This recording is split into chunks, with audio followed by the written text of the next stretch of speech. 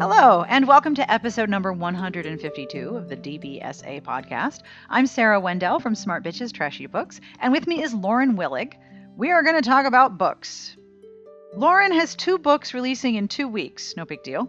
We're going to talk about multi-genre books that blend mystery, romance, and historical fiction.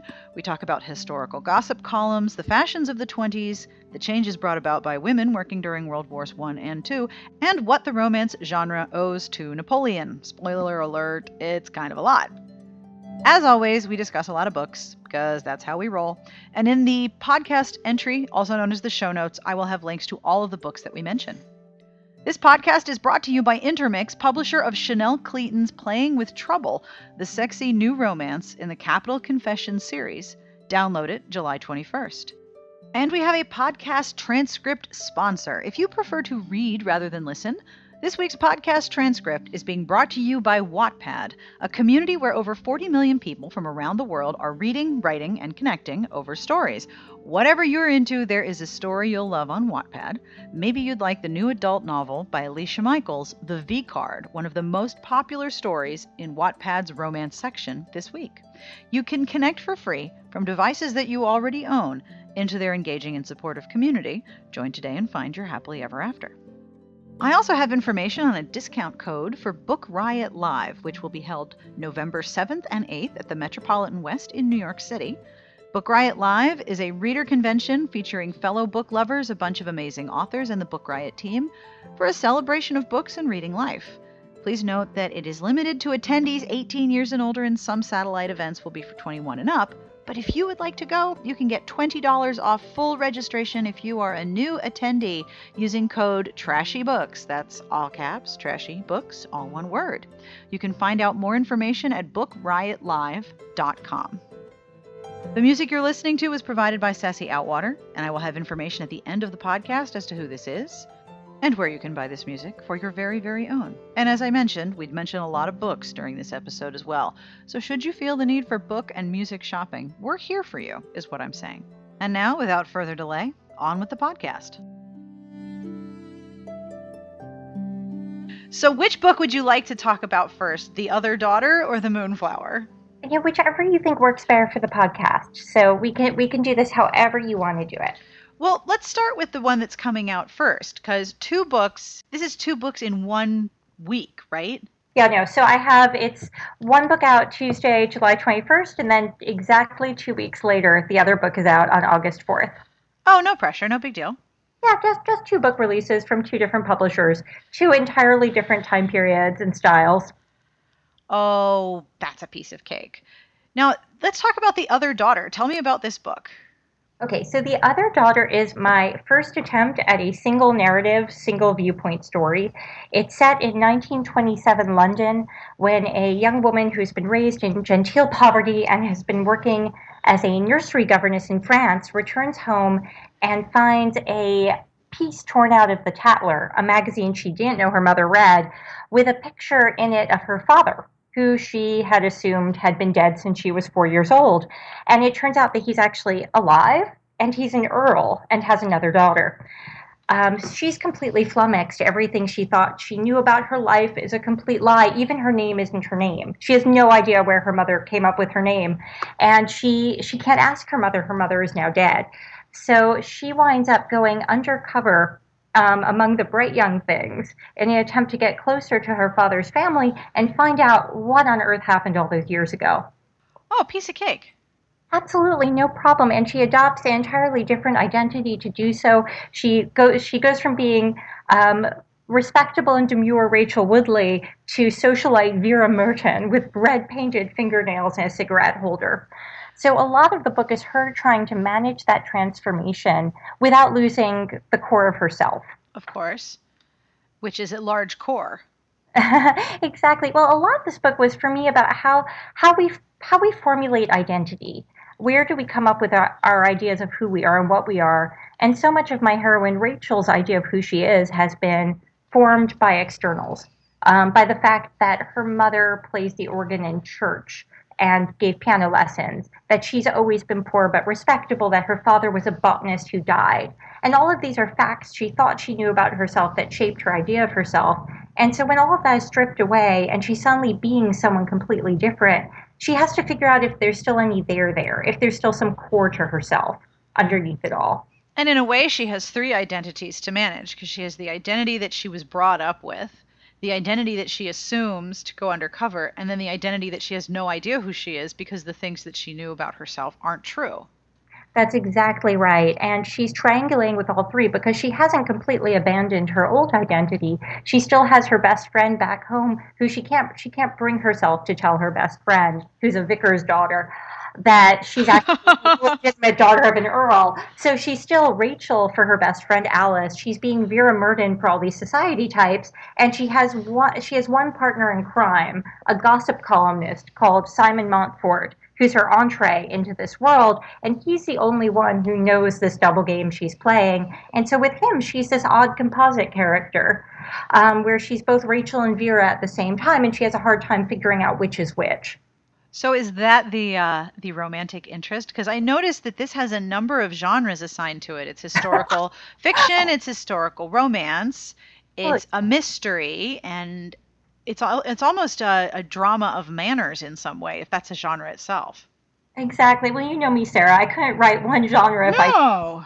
And trust me, I tried. One genre, only one time period. No, no, no. If I'm going to stay in one One time period, I need like 9 genres. Right, but I sat down to write this. I told myself it was going to be a simple story, and Oh, sure, yeah. I should have known that that word simple was going to be misleading. It wound up taking me 3 times as long as any book I've ever written, to write this simple, single narrative, single plot line story. And it wound up, as you pointed out, being all these different genres at once. Tell me about the romance in this book.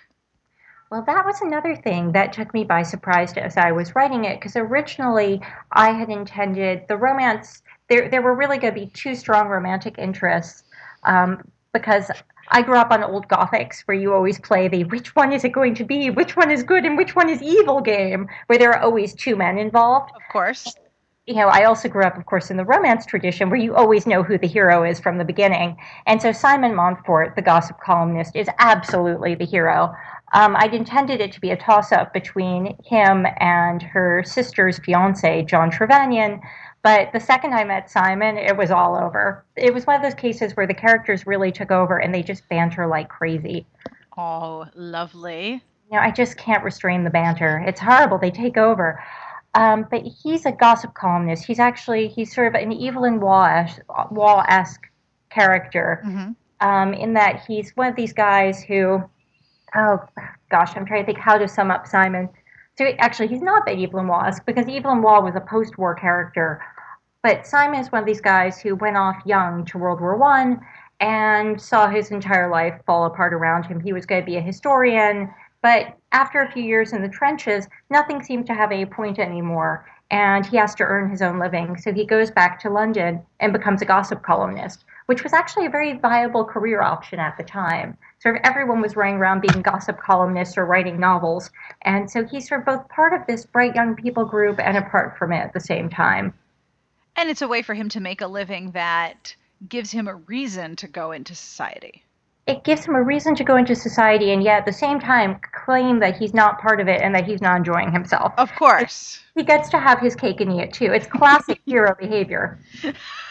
he's he's too cool for the room, but he has to be there anyway. It's the no, no, no. I am more aloof and tortured than you are. And oh, is there a party over there? Gee, I might as well try what they're serving because what's wrong with some alcohol, right? Exactly. Oh, another glass of champagne? If I have to, if I really have to.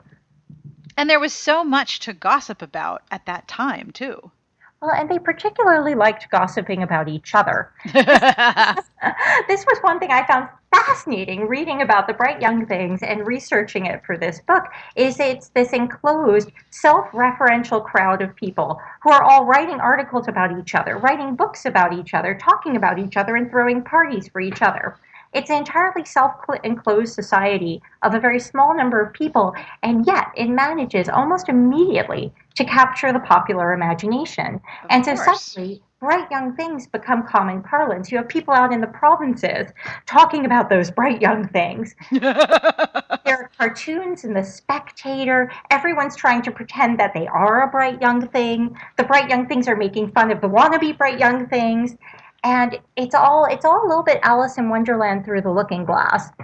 I'm assuming that for your research, you had to read historical gossip columns. Oh, naturally. And they make brilliant reading. And of course, part of the reason to write this book was simply to have an excuse to reread all of my old Nancy Mitford and Evelyn Waugh novels, because they were both card-carrying members of the Bright Young set. And they both wrote novels about their own people, which cast the groups in a not very flattering light. Of course. It's a weird sort of paradox because you have to be of the group to make fun of the group. And you have to be accurate to a certain extent, but not give yourself away as enjoying it, like you said earlier. Right. I think there's something that the English do much better than the Americans is to mock what they love. I think we have a cultural sense that if you mock something, it means you somehow disapprove of it. There is a sort of affectionate mockery that you find on the other side of the pond, where Yes. people make the most fun of that which they hold most dear. Right. And you definitely see that with both Waugh and Mitford in their early books. So you had to read historical gossip columns. If someone was curious about reading the gossip pages from this particular time period, what should they look for? Well, you could find back issues of the Tatler, which was the primary gossip magazine at the time. There were also newspapers like the Daily Express. Evelyn Waugh wrote a gossip column for that one. And Nancy Mitford, a couple of years too late for me, but I decided to count it anyway for research purposes, wrote a column for a magazine called The Lady, which is basically, if anyone's read Mitford's later book, You and Non-You, it's a sort of tongue-in-cheek, for those who don't know, here's how those in the know behave, but there's a snark to it. So you always wonder whether or not she's describing accurately or deliberately leading people astray. Right, almost like Georgette Heyer implanting things that she completely made up about the Regency Oh, to you see if mean, other writers would copy them. well, really, Judge enacted Cheltenham tragedy.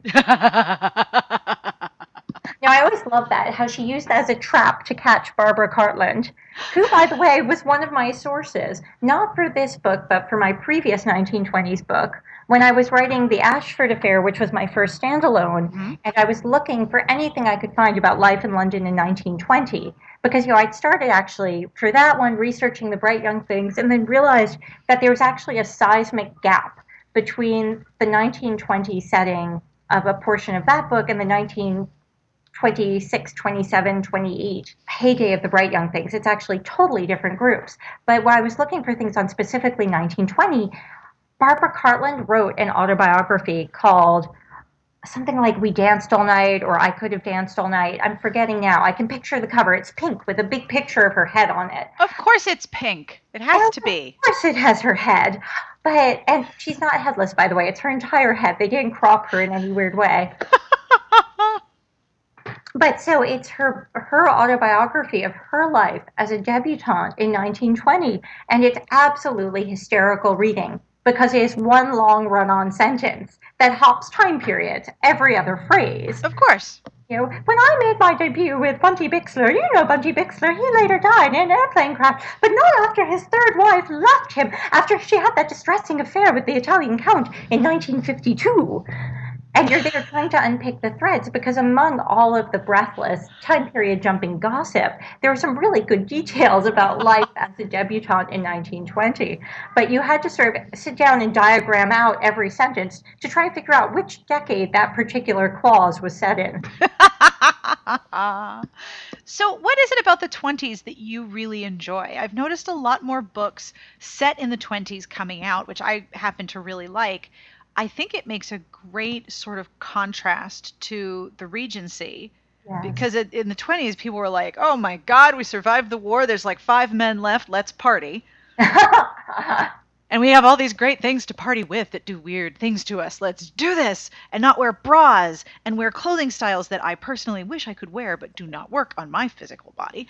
What is it about the 20s that you really enjoy? Well, it's definitely not the clothing styles because, like you, I can't pull them off. I love that bit in Thoroughly Modern Millie where she tries to get her beads to fall the right way, and she realizes she's just, her front is not flat enough. I cannot pull off an empire waist unless there's like acres of fabric north of the border. And I if when you have a dress that forms a straight line like all of the 20s styles do, if Mhm. the straightest line from the widest part of your body is wider than the other parts of your body, you just look bad. Yeah, there's really no way of fixing it. And if you put on lots of fringe, it just makes it worse. Yeah, fringe is not everyone's friend. Although, if you put in strategic sequins, they do draw the eyes elsewhere. I mean, that was one thing. They weren't afraid of bedazzling. No, no, they were not. I'm guessing that you have watched Miss Fisher's Mysteries. Oh, absolutely. I love those. They They're did. so good, but then there's the costumes. Oh my God. Oh, the costumes are brilliant. And Phryne Fisher always makes me think of Deanna Raybourn's 1920s heroines, particularly Delilah from A Spear of Summer Glass. I can't speak. I need to drink more coffee. A Spear of Summer Grass, where you get that same sort of devil may care impression, and you picture her with that short, dark hair curved right under the cheekbones. Mm-hmm. Absolutely. Oh, but as usual, we've wandered from your question. So That's fine. Bring it for back.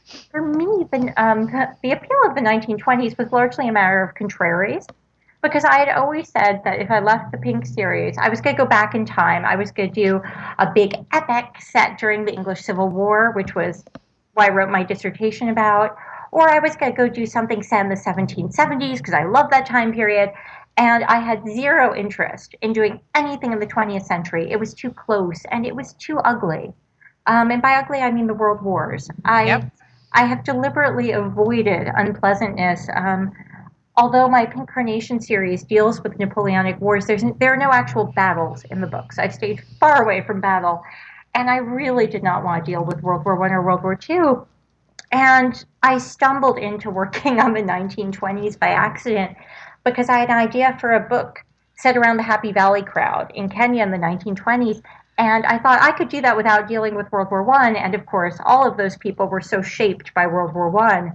And so I got dragged into World War One and that whole era by accident. Mm-hmm. Once I had started researching it, I was fascinated. And that's why I've now wound up The Other Daughter is my second 1920s book. Because once you get sucked in, it's just such a fascinating time period. There's so much going on. There's this great line from Nancy Mitford where someone made some comment to her about the 60s and how wild it must seem to her. And pityingly at them and said, basically, ha, you're not doing half of what we did. And it's funny because it's a very much unknown period of time unless you're paying attention. Exactly. It happens so quickly. It's such a little blip. And that's what I really discovered when I was researching Ashford Affair, my first standalone, because everything changes so rapidly. You have that immediate post-war moment in 1920, 1921, 1922, where people are just recovering from the shock. Yep. And the world has turned upside down in so many ways. Suddenly you have soaring divorce rates, which leads to a number of social changes. You've had women in the workforce because of World War One, and that's a genie you cannot put back in the bottle. No, and then it happened again during World War II, and I was like, did you not learn anything? Where have you been? Really interesting. I'm researching a new standalone right now, which is partially set during World War One in France and partially set during World War Two in France, largely because I swore I would never write about World War Two, so of course I am. Of course. But I've been reading about French women and the war effort in World War One, and it's just so interesting to me the way they square the circle and sort of culturally have to deal with the idea of women working and yet they claim they're not working.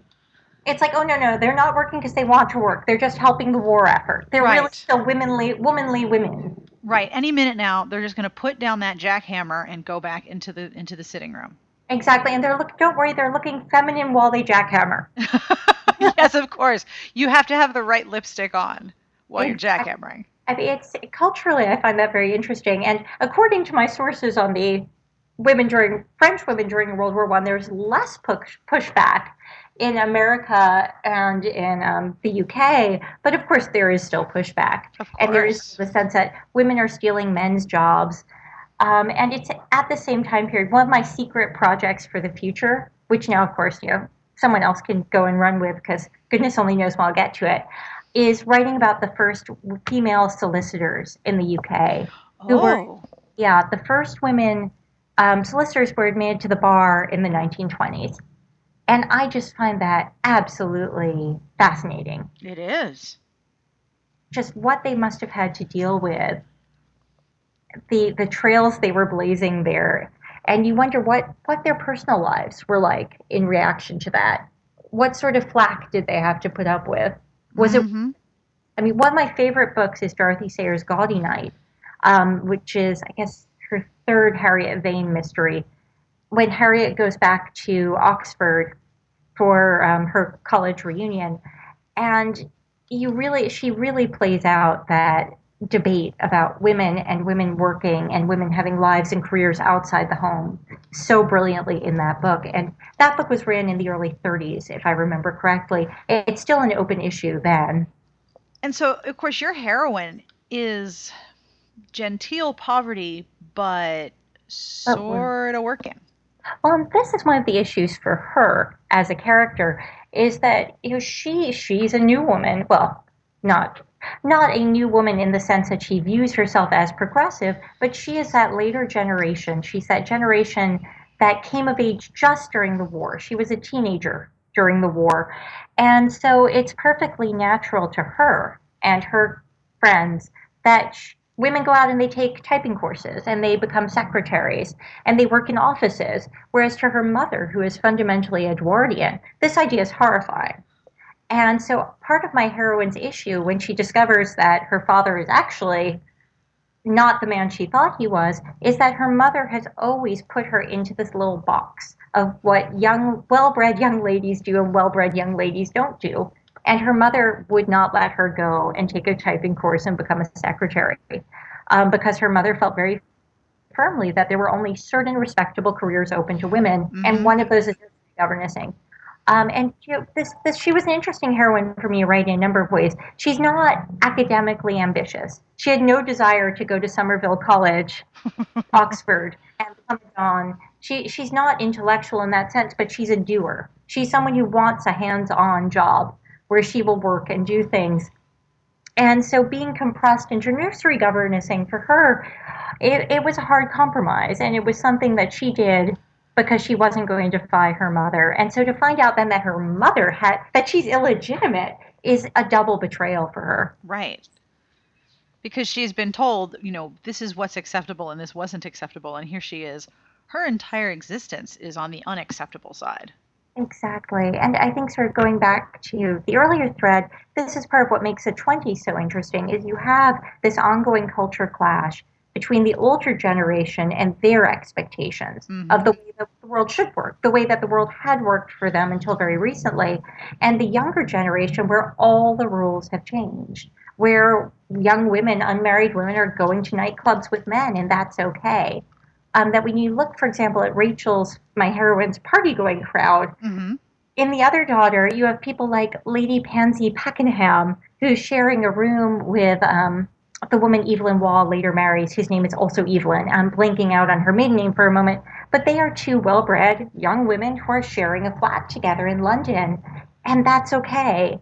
And all of a sudden, you have debutantes working at dress shops, right? Well, Barbara Cartland writes novels, but you have them suddenly they're dabbling in work, and that's also considered okay. And you get these snide jokes about how the ones who aren't dabbling in work feel left out.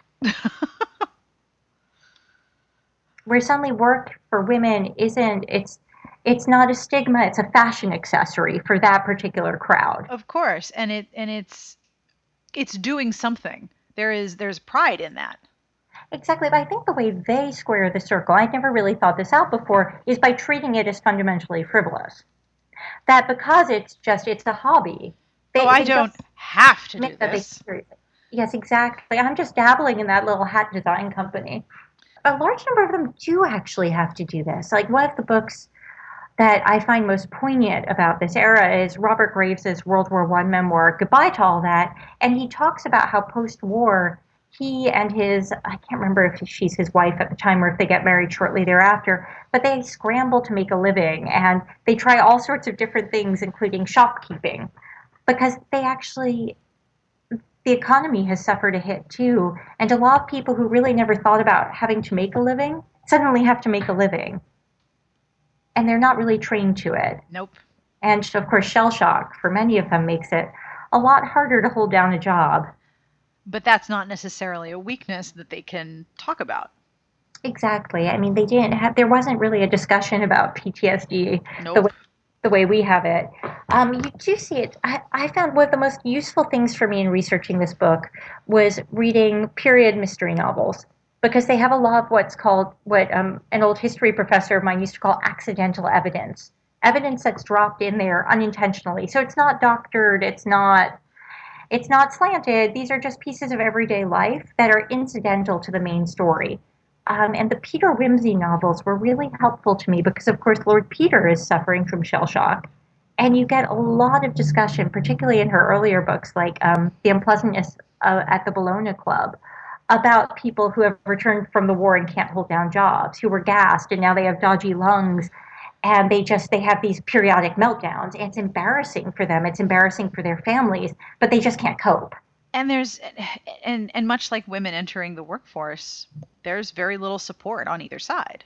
Exactly. They're looked down on as the older generation who experienced very different sorts of wars. Right. Still view war as a manly and formative pursuit. And there's this idea that the men who came back shell shocked for the trenches are just not manning up. Yes, what's wrong with these people? Exactly, really. This was supposed to be, it's like fox hunting on a large scale. What are they whinging about? So they don't get much sympathy there. And you also have in the mid to late 20s, and particularly in this bright young people crowd, you have a group of, I guess you would call them pacifists, but people who are very pointedly anti-war, who look down on those who fought because they view them as complicit in something that was inherently wrong. Right. And so these poor people are getting squeezed from both sides. Yep. Which is odd because that still happens every time there's a major world conflict. That still happens now. Yeah, the people who are actually suffering get very little sympathy. Yep. So let's talk about The Lure of the Moonflower, the final pink carnation book. Are you sad? I am wiping away a tear as we speak. Except for the part where it's 2 weeks after the release of another book, so you're probably very tired. Are you excited and sort of bewildered by this? I think we're going to go with bewildered here. Bewildered than excited. I have to say, I was excited. I think I was more excited before I actually wrote the book, because in some ways the idea of having this series done and having a clear field where I could write anything I liked was incredibly exciting when I was under multiple book deadline pressure. It was like, wow, when I'm down to writing one book a year, I'll feel so free. What I hadn't anticipated was the incredible sense of loss I would feel at leaving that world, and the sense of security that writing a pink book a year, knowing that I was always going to go back to those people, provided. And it's a nice world that you've created because there's so much going on. There's more story to tell. I wish I could take credit for that, but really it's all Napoleon, because by conquering so many different places, he provided me with so much room for a series. It was really very considerate of him to prompt such a long, involved war. Have we as a community really discussed what the romance genre owes to Napoleon? Like, I think we're in debt. We really are in debt because we wouldn't have had the Regency as we know it, even the extended Regency, without Napoleon doing what he was doing across the Channel. Everything is shaped by that. I mean, all of those men in red coats you see hanging around in Pride and Prejudice. Thank you, Napoleon. Thank you for Wickham.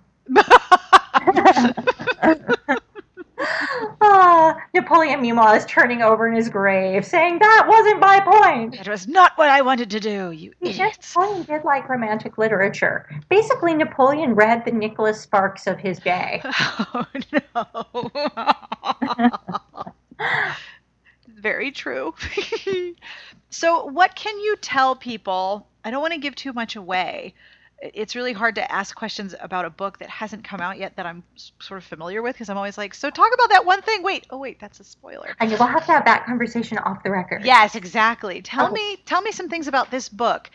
Is this sort of a book that's very much for people who have been following the series, or can you sort of jump into the series with this one and then go back and read the rest? Well, I've tried to write every single book as a potential standalone. I've wanted every book to be able to stand on its own 2 feet or its own 400 pages, as the case may be. Whether I succeed or not, I don't know. I have been told by people that they've been able to jump into the books mid-series, and that while they get more out of them reading them in order, they've been able to read them as complete books out of order, which makes me happy. This one was particularly hard because there is just so much backstory, and it's an interesting balance because on the one hand, this book is entirely removed from the world of the previous books in that it's set in Portugal. I was going to say, they're all in Portugal. You haven't been there before. I haven't been there before. I was so excited because I've known from the beginning that the Pink Carnations book needed to be set during the Peninsular War in Portugal. And I found the absolute perfect historical event, the flight of the royal family from Portugal to Brazil. And there's this great bit where, in real life, where Queen Maria, the mad old queen, is being transported down to the docks in a closed carriage days before the French are about to march in, shouting, "Not so fast. We don't want people to think we're running away." Whoa. Whether she actually said that or not is up for debate because she was completely round the bend. One speculation is that she had what George III had, which is porphyria, or at least that's what historians think. Although with Queen Maria, goodness only knows, her family, the Braganzas, were insanely inbred. Her family tree needs a family tree. She was married to her uncle, and her son marries his aunt, just for starters. Oh boy. And they're deeply intermarried with the Spanish Bourbons, who are themselves so deeply inbred. I mean, that you get that. Well, actually, it's a Habsburg jaw, but they're all Habsburg jaw, yes. Yes, and you've seen that heavy jaw. But so anyway, so she's completely bonkers. So goodness only knows whether she actually said that or whether that was just propaganda. But it got me thinking that in the closed carriage, what if the Queen didn't leave Portugal with the rest of the court? Who would know? And wouldn't she be a great prize for the French to lay their hands on? And so the plot of The Lord of the Moonflower is based on the idea that Queen Maria was spirited away by a loyalist group who wants to use her as a focal point for rebellion against their French invaders. Whoa. And the Pink Carnation, aka Jane Wollaston, has been sent to find her and retrieve her and send her to Brazil before the French can get her. Because the French hold on Portugal is very tenuous, but if they can say, "Look, we have your anointed queen," suddenly their position becomes a lot stronger. But the Pink Carnation has a problem. She speaks no Portuguese. She doesn't know the territory at all, and she's really not used to roughing it. She's an urban creature. All her previous missions have been in cities, in London, in Paris, in Dublin, in Venice. She's not accustomed to rough terrain, and so she has to team up with the agent on the spot, the Moonflower, who, as it turns out, was a previous double agent and someone against whom Jane has a personal grudge. That always works well.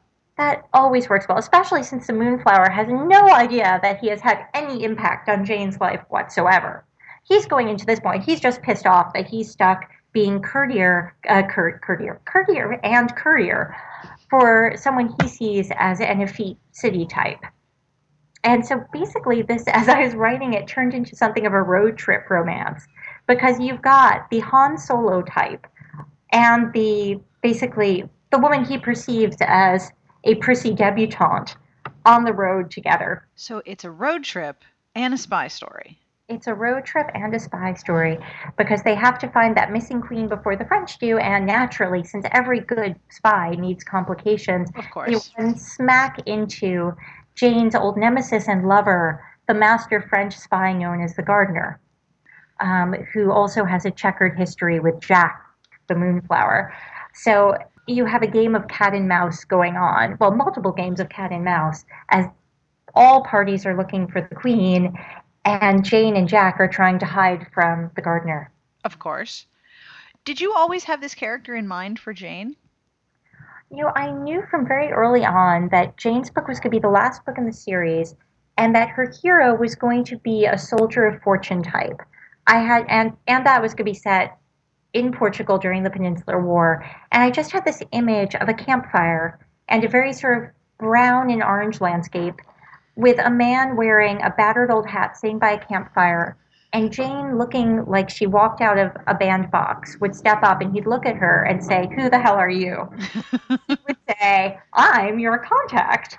And it would go from there. And I had no idea who this guy was. This would have been back in like 2005 when I had this image. I thought maybe his name was Lucian, but I wasn't sure. All I knew was that he looked a lot like Harrison Ford.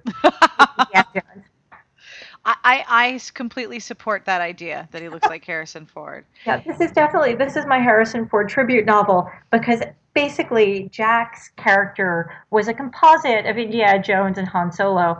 But anyway, so fast forward several years, it was the summer of 2008. I was writing the sixth Pink book, The Betrayal of the Blood Lily, which is the book set in India. And the hero, all of the characters are a little obsessed with the hero's brother, Jack, who's off stage for most of the book. But he's a French agent, and he's had this very troubled past. He's half Indian and half, oh gosh, I almost said English for shorthand, but his father, Colonel Reed, is actually Scoto-American, but working for the East India Company's army in India. Whoa. Yeah, exactly. So he's Scoto-American Indian. Oh my gosh. Yeah, because Colonel Reed, Jack's father, has this checkered romantic history where he has two legitimate children and then three illegitimate children by different mothers, of whom Jack is one.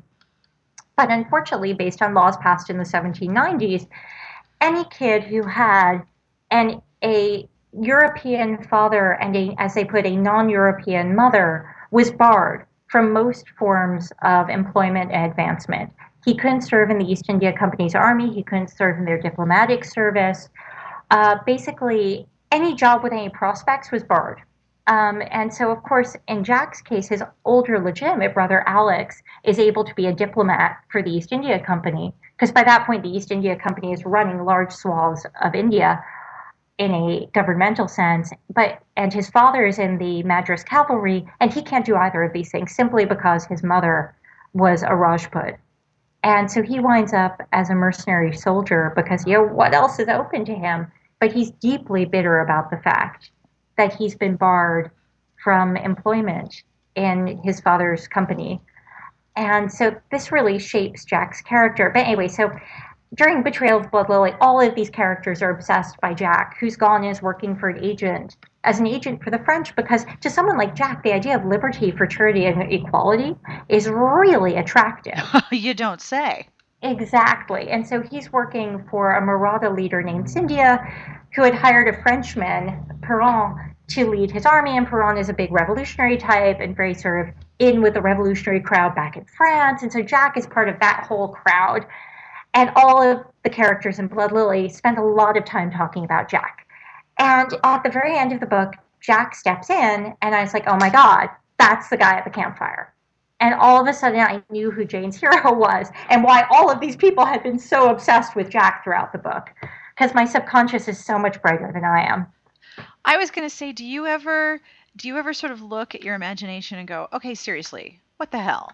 Yeah, exactly. And because what I like to believe, it's like Michelangelo had a great poem he wrote about sculpting, back in the 16th century or 15th. Gosh, I was a Renaissance studies major. I'm supposed to know these things.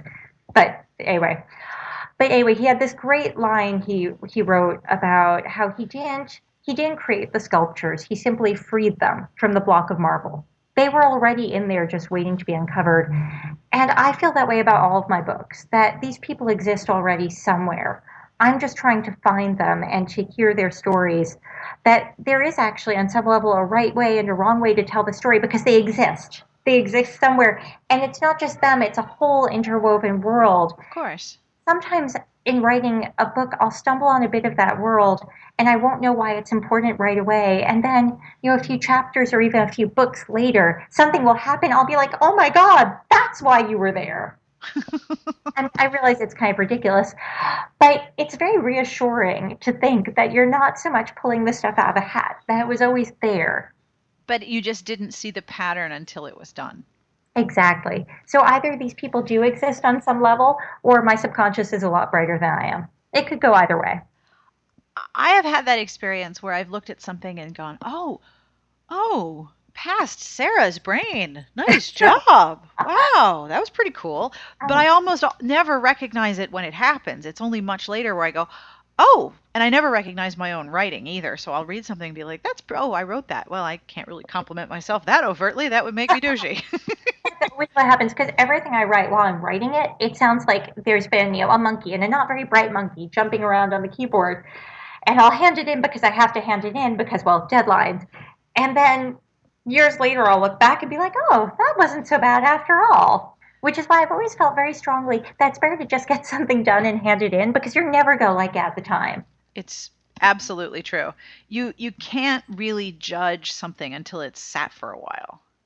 Exactly. And you can only write any specific thing at any given moment in time. That something I've come to terms with is that every work is a product of its moment. Yes. You could not write that same book or that same blog post a year later. That they're a product of their time. They're fundamentally ephemera.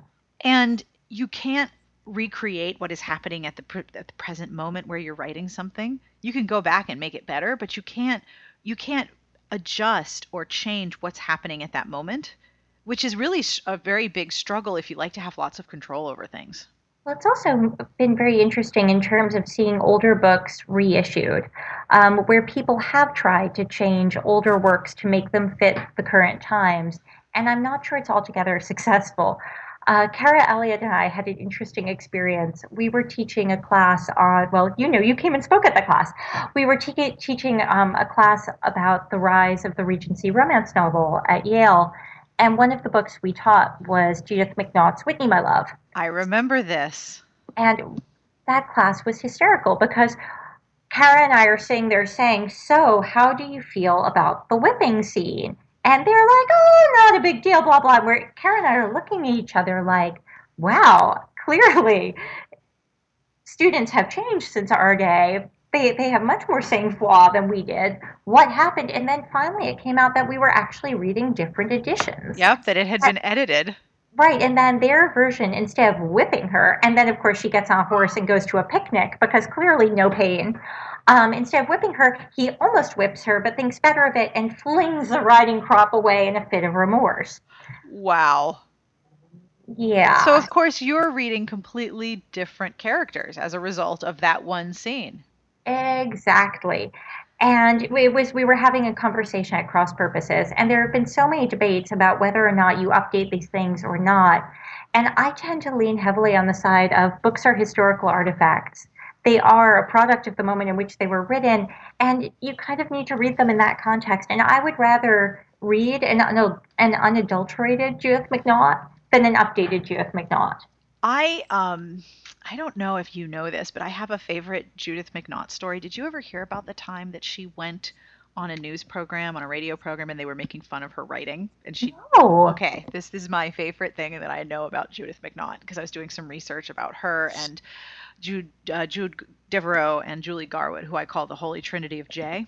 Yes, be still my beating heart. Right, exactly. You put the three of them, and it's like, whoa. When I wrote my first book, I came so close to coming up with a J pen name just because all of my favorite authors had J names. J's are very popular. They were so story. So she went on a radio program, and as is very frequent, the host started reading a sex scene from her latest book out loud in this very derogatory term and dismissed it as trash. And she had come prepared because clearly she has been through this before. And she had a sex scene that she read aloud and said, well, what do you think of this? And he goes, well, that's trash too. And it was Song of Songs from the Bible rewritten in the third person. That is brilliant. So she rewrote Song of Songs, put it in the third person, and this guy was like, well, that's trash. And then she had to say, well, I'm sorry, you know, that's from the Bible. Props to her. I love that so much. Brilliant. Susanna Kearsley, who's one of my favorite people ever, does this thing periodically on her website where she has excerpts from different books and she has people guess which are literary fiction and which are Harlequin romances. And people invariably guess wrong. Of course. Because your concept of what a particular kind of book is and what it sounds like is very rarely correct if you don't know anything about that genre. Exactly. And there is so much bad sex in literary fiction. Oh dear God. I know. It's I mean, I love that the British do the Bad Sex Awards. oh. And yet they never manage to give props to the fact that writing good sex is really difficult. Oh, yes. You almost didn't do it, and then we made you write sexy times for poor Turnip. Exactly. And I'm so glad I did. I had so much fun with that, writing that scene. Although, to be fair, I felt like I got to have my cake and eat it too with that one because that's the book, The Mischief of the Mistletoe. Whenever anyone asks me if any of my books are safe for their 13-year-old granddaughter, That's the I, one. that's the one. And then, of course, if the 13-year-old granddaughter wants to, she can always go online and find the follow-up scene. Of But course. the book itself is clean for those people who prefer a clean read. It's a challenge though for an author, isn't it, to decide whether or not to include sex. It is definitely, and I think because I fall in that weird, mushy cross genre area, it's been harder for me because there is no clear path. My first three books, I really thought I was writing as romance novels, and so I included sex scenes. And along that time, the books were published, and my publisher kept telling me over and over again that I was writing historical fiction, not Right. romance. And so I decided that, okay, sex scenes were optional. And so since then, I've followed a policy of there will be a sex scene if I feel the plot demands it, but if the plot doesn't demand it, I don't put one in. And this has led to some interesting reader reactions. I Really? Oh yes, I do. Sociologically, I find this stuff so fascinating. But I wound up one morning having two emails in my inbox right next to each other. One from a reader complaining that there were not enough sexy times in the recent books, and another from a reader bitterly complaining because there had been sex in Betrayal of the Blood Lily, and she did not understand why it would pollute an otherwise good book. And I just wanted to cross send those emails and tell them, please, you two, talk to each other. Because my guiding principle for sex scenes in the books right now is does it further the plot? And so with the Pink Carnation series, it's really varied wildly. Some of the books have very detailed sex scenes, others have nothing more than an illicit smooch. Lord of the Moonflower has a sex scene because that was absolutely necessary for plot and character development. Some of the other books don't. I think actually the best advice I ever read on sex scenes was from Jude Devereaux. Really? If this was okay, I was the nerdiest teenager. I had a Writer's Digest subscription, and Jude Devereaux wrote an article for Writer's Digest on writing sex Wow. scenes. This was the ultimate fangirl moment for me because, of course, I was a huge Jude Devereaux reader, and there she was in my favorite magazine. And she said, don't forget that your characters are still your characters when they're having sex.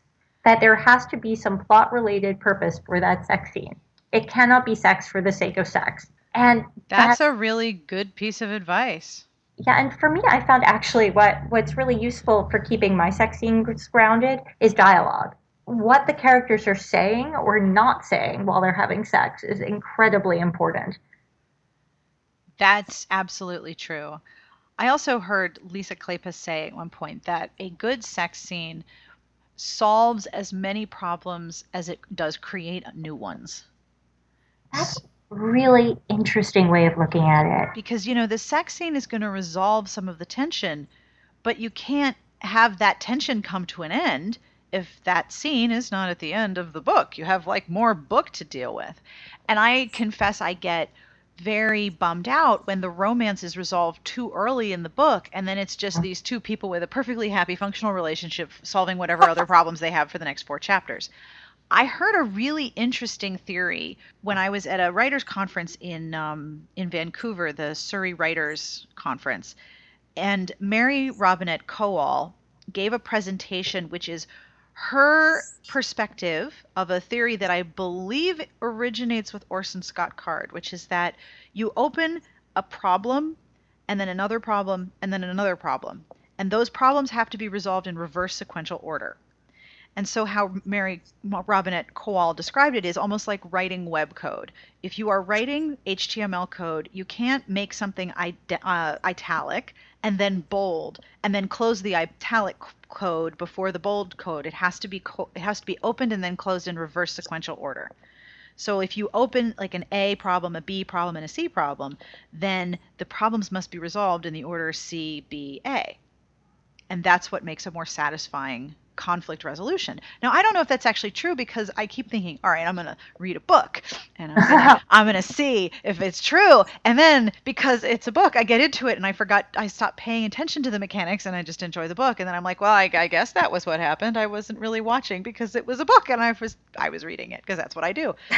And like so many things, you don't notice the scaffolding. No. Well, you only notice it when it goes wrong. And there's a book I read, my goodness, this must have been 6 or 7 years ago, maybe more. And you can tell it's stuck in my head. It's a book by an author who I used to love back in the 80s and who had to come back. And in this book, she had a big misunderstanding that popped up in the middle of the book, and then she never resolved it. Everything else got resolved, but that big misunderstanding was never addressed. And by the Kowal theory, which makes perfect sense to me, that should have been addressed almost immediately thereafter so the larger problems could then close. Exactly. But it still annoys me that this big misunderstanding was never solved. Oh, it makes me nuts when I read something that isn't solved. And it's weird because my brain doesn't always serve up what it is that's bugging me. So I'll finish a book and I'll be like, something's not. Oh, right. Well, how did she know that was happening? Because she thought it was this character who was spying on her, but it wasn't this guy. It was this other guy. But she never finds out who it was that gave away her location. Well, who was it? And these are the plot holes that editors are supposed to find and fix, because authors sometimes get so deep into our own stories that sometimes we forget what we've actually put on the page and what we haven't. And particularly when you're dealing with different drafts of a story, sometimes you delete things and you forget that you haven't replaced them with anything. And that's where you really need someone to call you to task and say, wait, how come X was never mentioned? Or how in the hell did she know that he was sleeping with her sister? I have benefited so much from having really, really good editors, especially because I was writing nonfiction and I write on the web and I don't have a space limit or a word limit or any kind of limit because it's the internet. Having someone edit me and say, you used this phrase like 5 times, that's a wonderful experience. It really is, because we all do that. It's writer's stutter, where I found that that's exactly it. Use it nowhere else in the manuscript, but 10 spots on the same page. Yep. And I've noticed my word habits that I have to to train myself out of. It's almost like guiding yourself through a verbal stutter. You have to guide yourself out of your writing stutters too. Exactly. Since I have McNaught on the brain, I remember as a young reader noticing that almost all her characters had pagan kisses. It was always a pagan kiss. And the heroines were always drawn to the heroes. Does that mean his tongue is like lame? Is his tongue like Stonehenge? Is that what that means? Which is apparently larger than it seemed. So yeah. But yeah, and of course I mock with love because I adore Judith McNaught's books. But it is funny that you do come across these quirks with every author. Oh, yes. I just co-wrote a book with Beatrice Williams and Karen White, and each of us wrote, it's a multi-time period novel. This is The Secret Room? The Forgotten Room. Forgotten Room, I'm sorry. That's okay. I know it's white with gold scroll work on the cover. I could describe the image to you, no problem. Words, not so much. Yeah, sing it. This is when I took my general exams, I remember being told the one piece of advice I got was, please do not refer to any book by the color of its cover. Sometimes that's all you can remember. And I do it all the time. Oh, but anyway, so the point was, we each wrote a different section. There's an 1890 section, 1920 section, 1944 section. They're all interwoven because we all write multiple time period novels, and this is a multi-time period novel with each of us doing a different voice. But we're very deliberately keeping quiet which voice each of us wrote. And I'm very curious to see if any readers will be able to figure it out based on our verbal tics. Oh, that's interesting. Our writing styles are similar enough that actually our editor got two of us mixed up and thought that each of us had written the other one's section. So I will be curious to see if anyone can unpick it and guess who did what. Oh, that is a fun challenge because I probably would not be able to tell unless I had just read something of one of yours immediately prior. I have this, and I'm still, and it's been, I think it's been 4 or 5 years since I was on this panel, but I was on a panel with an agent who said that, in her opinion, it is unfair to mainline the books of an author when those books are released a year or so apart because you're going to wear out your enchantment with that person's voice, and those books aren't meant to be read in that order. And I agree and I disagree with her on that, and I'm still thinking about it. But the one thing it definitely does for me, because I'm the type of person who notices patterns, if I mainline an author's books, I start to see their verbal habits.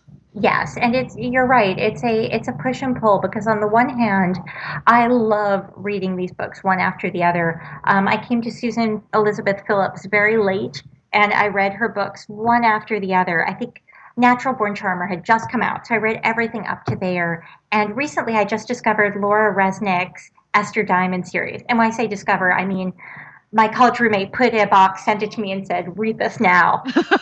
Those are good Oh, I roommates. love them. But it's exactly what you're saying because at the same time, you're simultaneously charmed with the voice, but you also start noticing patterns that you otherwise wouldn't have noticed in the book because every author has their own phrases that they use, their own Yes. scenarios that reappear, and also underlying preoccupations. This was one where we were going through copy ads of Forgotten Room recently, and I realized that in my section, there are a lot of elements that are thematically similar to elements in my other books because whether we realize it or not, we're all writing to a greater or lesser extent variants of the same story over and over and over again. Yep. I think some authors own up to it better than others. You get Robin McKinley, who's one of my favorite authors, who did first Beauty and then Rose Daughter, which were both retellings of Beauty and the Beast. But I think most of us do it on a sneakier level, or we don't even realize it ourselves. It's true. I agree with you there. So I have one last question for you. Is there anything that you have read recently that you really recommend to people? Oh goodness, that's always a tough one. Well, I've been adoring Ben Aronovich's Rivers of London books. That's another one which I have just been reading one after the other, and which also appeared in a box from my college roommate, who I think we all need to meet your college roommate. she Nice. she is the best book recommender of all time. So the Ben Aronovich books definitely they're basically paranormal police procedurals set in modern London. So for anyone like me who adores British mysteries, or particularly British police procedurals, these are great. And I also highly recommend Simone St. James's Ghost Stories. Oh, she writes creepy stories. Brilliant. They are old school, hair tingling on the back of your neck ghost stories. And particularly for those who like the 1920s, they're all 1920s set, and she does a beautiful job with that setting. But it's like, oh, I grew up loving E.F. Benson's classic ghost stories and the ghost stories of Edith Wharton, and it's that incredibly subtle chill. Mm-hmm. You look over your shoulder, like some of the old Barbara Michaels, like The Crying Child, where you just feel that little bit of unease. There's nothing blatant or gory, but there's that wonderful spine tingling nervousness. Yep. And the sense that you haven't been told everything, but there's information that you need and you don't have it. Yes, and you know that somehow it's going to get resolved in a safe way. Yes. But you're not there yet. And until then, it's creepy as hell.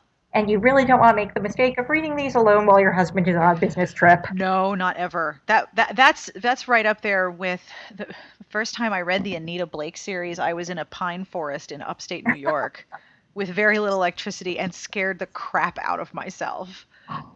Ooh, my equivalent of that would be John Harwood's The Ghostwriter, which I read when I was moving out of my old apartment. So everything is disassembled. My entire life is in boxes around me. So my apartment's this weird obstacle course. I had already taken down a lot of the lamps were in boxes, so it's flickering, uncertain light. Because this was a pre-war apartment, so not every room has an overhead light Of course fixture. not. And I'm reading The Ghostwriter. Ha ha ha ha.